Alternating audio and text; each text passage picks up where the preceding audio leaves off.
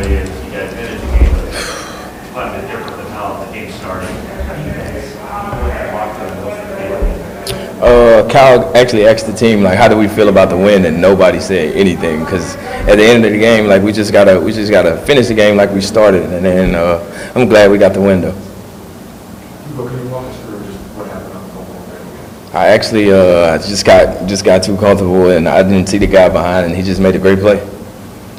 How about the long touchdown catch? You had to adjust for the ball and see it clearly. As a receiver, we just go out there and make our quarterbacks look good, even though it wasn't a great ball, we just go out there and make plays. So given 10 minutes to think about it, what are your thoughts on that? I feel like we played pretty good overall. I mean, Jimmy played a great game, O-line, and Elijah came in and did a great job, and defense stepped up for us at the end of the game to seal the win. They showed a shot of you on the sideline after late in the game. You're sitting down, I think, on the ground.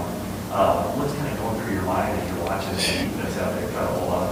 I was just out there hoping and praying that the defense just sealed the deal because I know I just made a big mistake. I don't know if you were on the sideline where Jason Barrett came off, but it was obviously very emotional over there. I mean, how did the sideline react? How did the team react to that injury? It's kind of hard because, JV's a great guy. He's been working so hard to come out here and prove himself, and then just to see him go down, I just pray nothing is really wrong with him, and you can tell it took a toll on the team. What's it been like going up against him on training camp? Oh, he's made me extremely better every day because he's a great corner, and he's covered very well. A couple more? Obviously, emotionally, just talking about his injury. It obviously has to do with the kind of person he is and what he's overcome to kind of get to this point. Is that what makes it so difficult?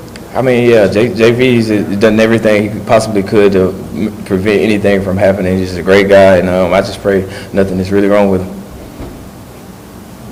All right, thank you. Hey, Faithful, don't forget to click here and subscribe.